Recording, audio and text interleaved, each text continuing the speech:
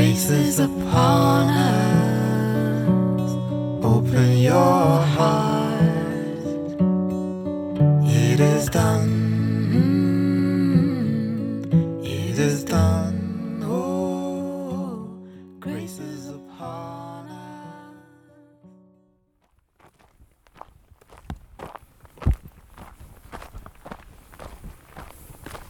Because in order for the one who is awake, who is moving in oneness as truth, they don't think like other human beings think, you know? They don't think selfishly. They don't think through methods or through tradition. Like, if there are thoughts, they don't know about them before. They come like as a kind of wave or a cosmic stream. So people cannot really learn. The best is satsang.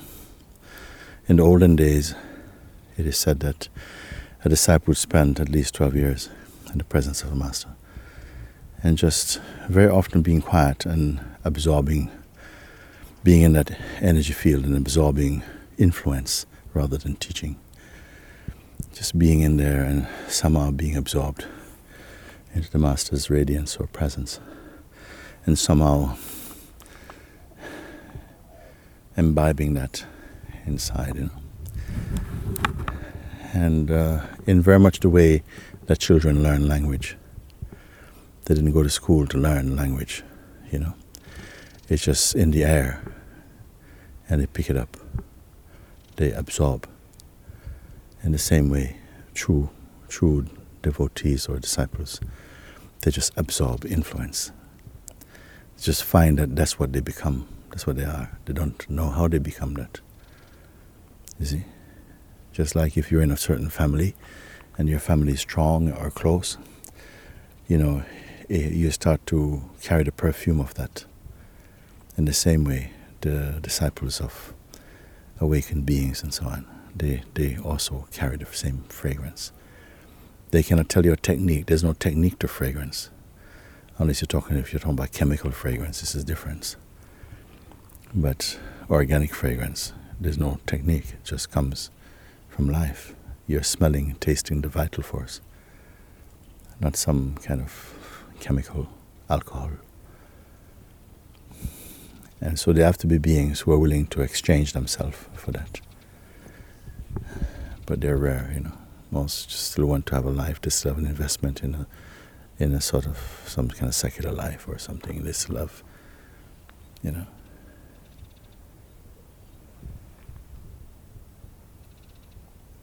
Somebody once expressed something, you know. I know that deeply this is not the person's true feeling, but it was a demon feeling inside. And the feeling was, I wish Mooji would die so that I can get on with my life. But he expressed it to me, you know, that this feeling come. And I was not angry about it, you know. I just said, you know, this is a feeling of mine, you know. Don't give so much importance to that. Just stay as a self, man. Because something inside is kind of waiting, you know, it's like feeling that it has been challenged to be true, and so it's fighting to be true, but it's not from the heart, you know? It just doesn't want to be left out. So the ones, when you look at each one like that, one by one, you start to come to a place where you see that it's rare. Although only the self is. The veil of the self is who we're living as. We're living as the veil of the self, you know. And you don't think you're a veil. You think you are you. But this is a veil. And to really follow a master's teachings, you cannot do that as a scholar. You have to do that as a devotee. You have to do that as one who really feels, believes that the only thing of value in this life is truth, or is to know God, or something like this. Then they're the ones who will just absorb. They absorb. And absorption is much quicker and deeper and truer than learning mentally, Learning things mentally is okay. But rarely does mental knowledge flourish into spiritual truth, It just stays like information a lot. But experience, one spoon, a teaspoon of experience is greater than a whole kitchen of just mental knowledge. You experience something, you say yes. You know that in your atoms know it. And beyond your atoms, you know it. They are immersed in that knowing. When you know something only mentally, it's shared with a space with a lot of other nonsense. So I don't say these things lightly, because it makes a difference between one who is living, as a kind of, as being somebody with knowledge, like a spiritual person, and the Buddha or something. The Buddha does not need to know he's Buddha. In fact, even that knowledge he will transcend. He or she will transcend even that knowledge of being a Buddha. Become like air, space. Like air and space. Like cloud and sky. Like wave and ocean. All of this find their place in you. Yes.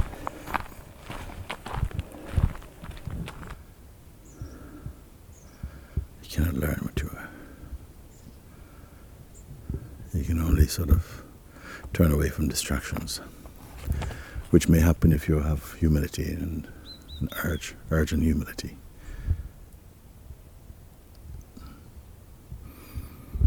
Left alone to itself, what will the cosmos do? Some might say, well, it probably won't do anything, and just someone like that would just go about just being more and more of a nuisance and so on. You cannot put the source of existence into any kind of behavior. You know what I mean? Yeah. But you can only say that you only need to be absorbed in your master and your teacher. You don't have to absorb in all the teachers, because the expressions are different. The essence is the same, but the expressions are different. So you come to a certain master, be absorbed in them. And if life brings you the fragrance of others, and you also just be absorbed that also. But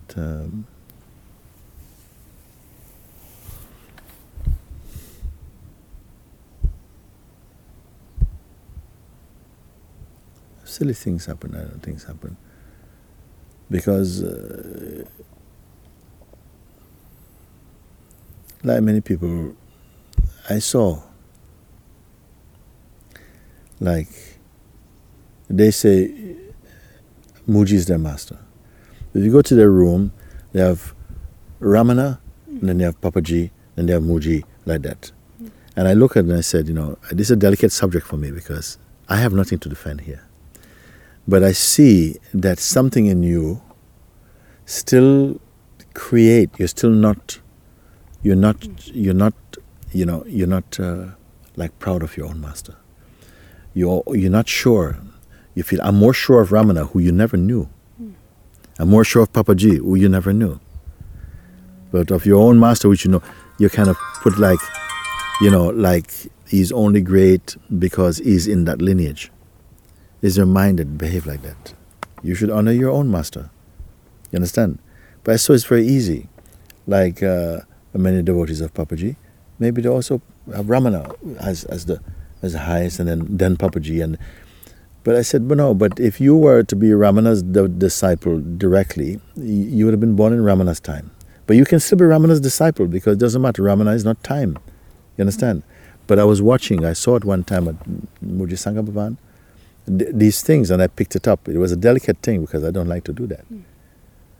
But I pointed it out, and they could see. They said, yes, actually.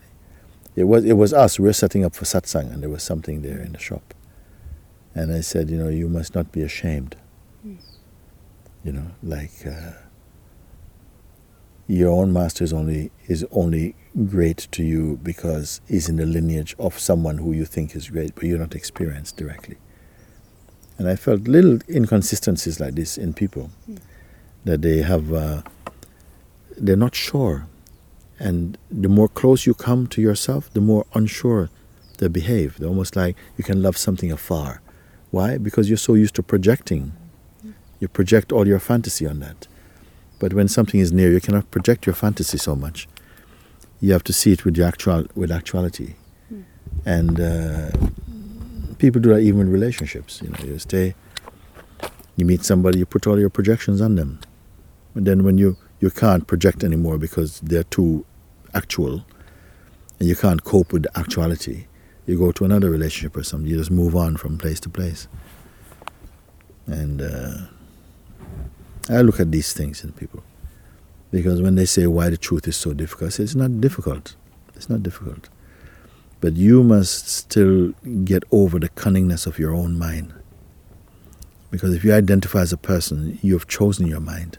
You have chosen, I want to live, I want to find the truth through my way. And it'll be very difficult.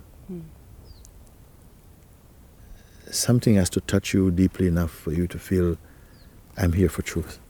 I'm just, that's what I love, that's what I want, more and more. I don't know how much more left, but whatever is left, I'll be absorbed in this. Have this attitude every day. Even by yourself, you walk, you have this attitude.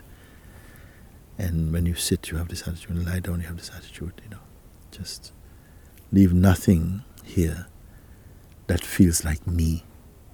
Absorb me in the, It's beautiful. Then you walk, you feel light. Your steps feel light, you move. You don't have nothing in your head, don't know where you're going, You just move. And life plays as miracles. They do. Because you're always walking into the unexpected. But for you, it's the normal thing. And nothing you can plan by your own power and your own skill and desire and design can compare with what life brings naturally. But you have to have the eyes to see it. And the only way you can see it is to let go of your own eyes. Say, God, give me your eyes and take my eyes.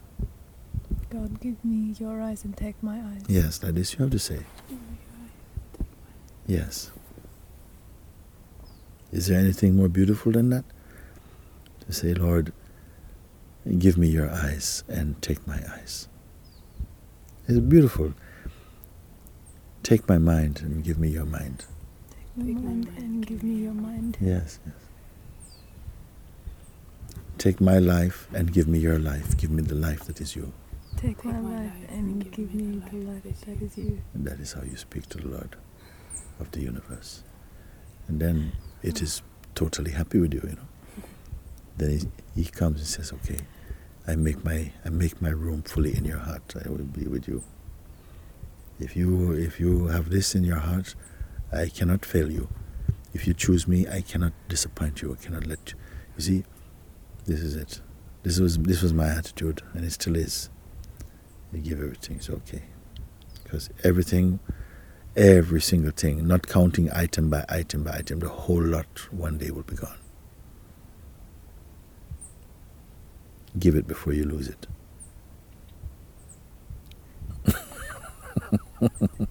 Why not give it now and be rich in God? Don't be rich as man.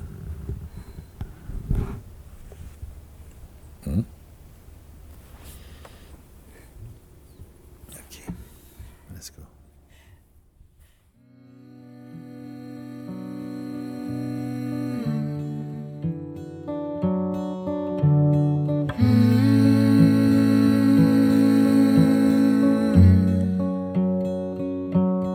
Grace is upon us.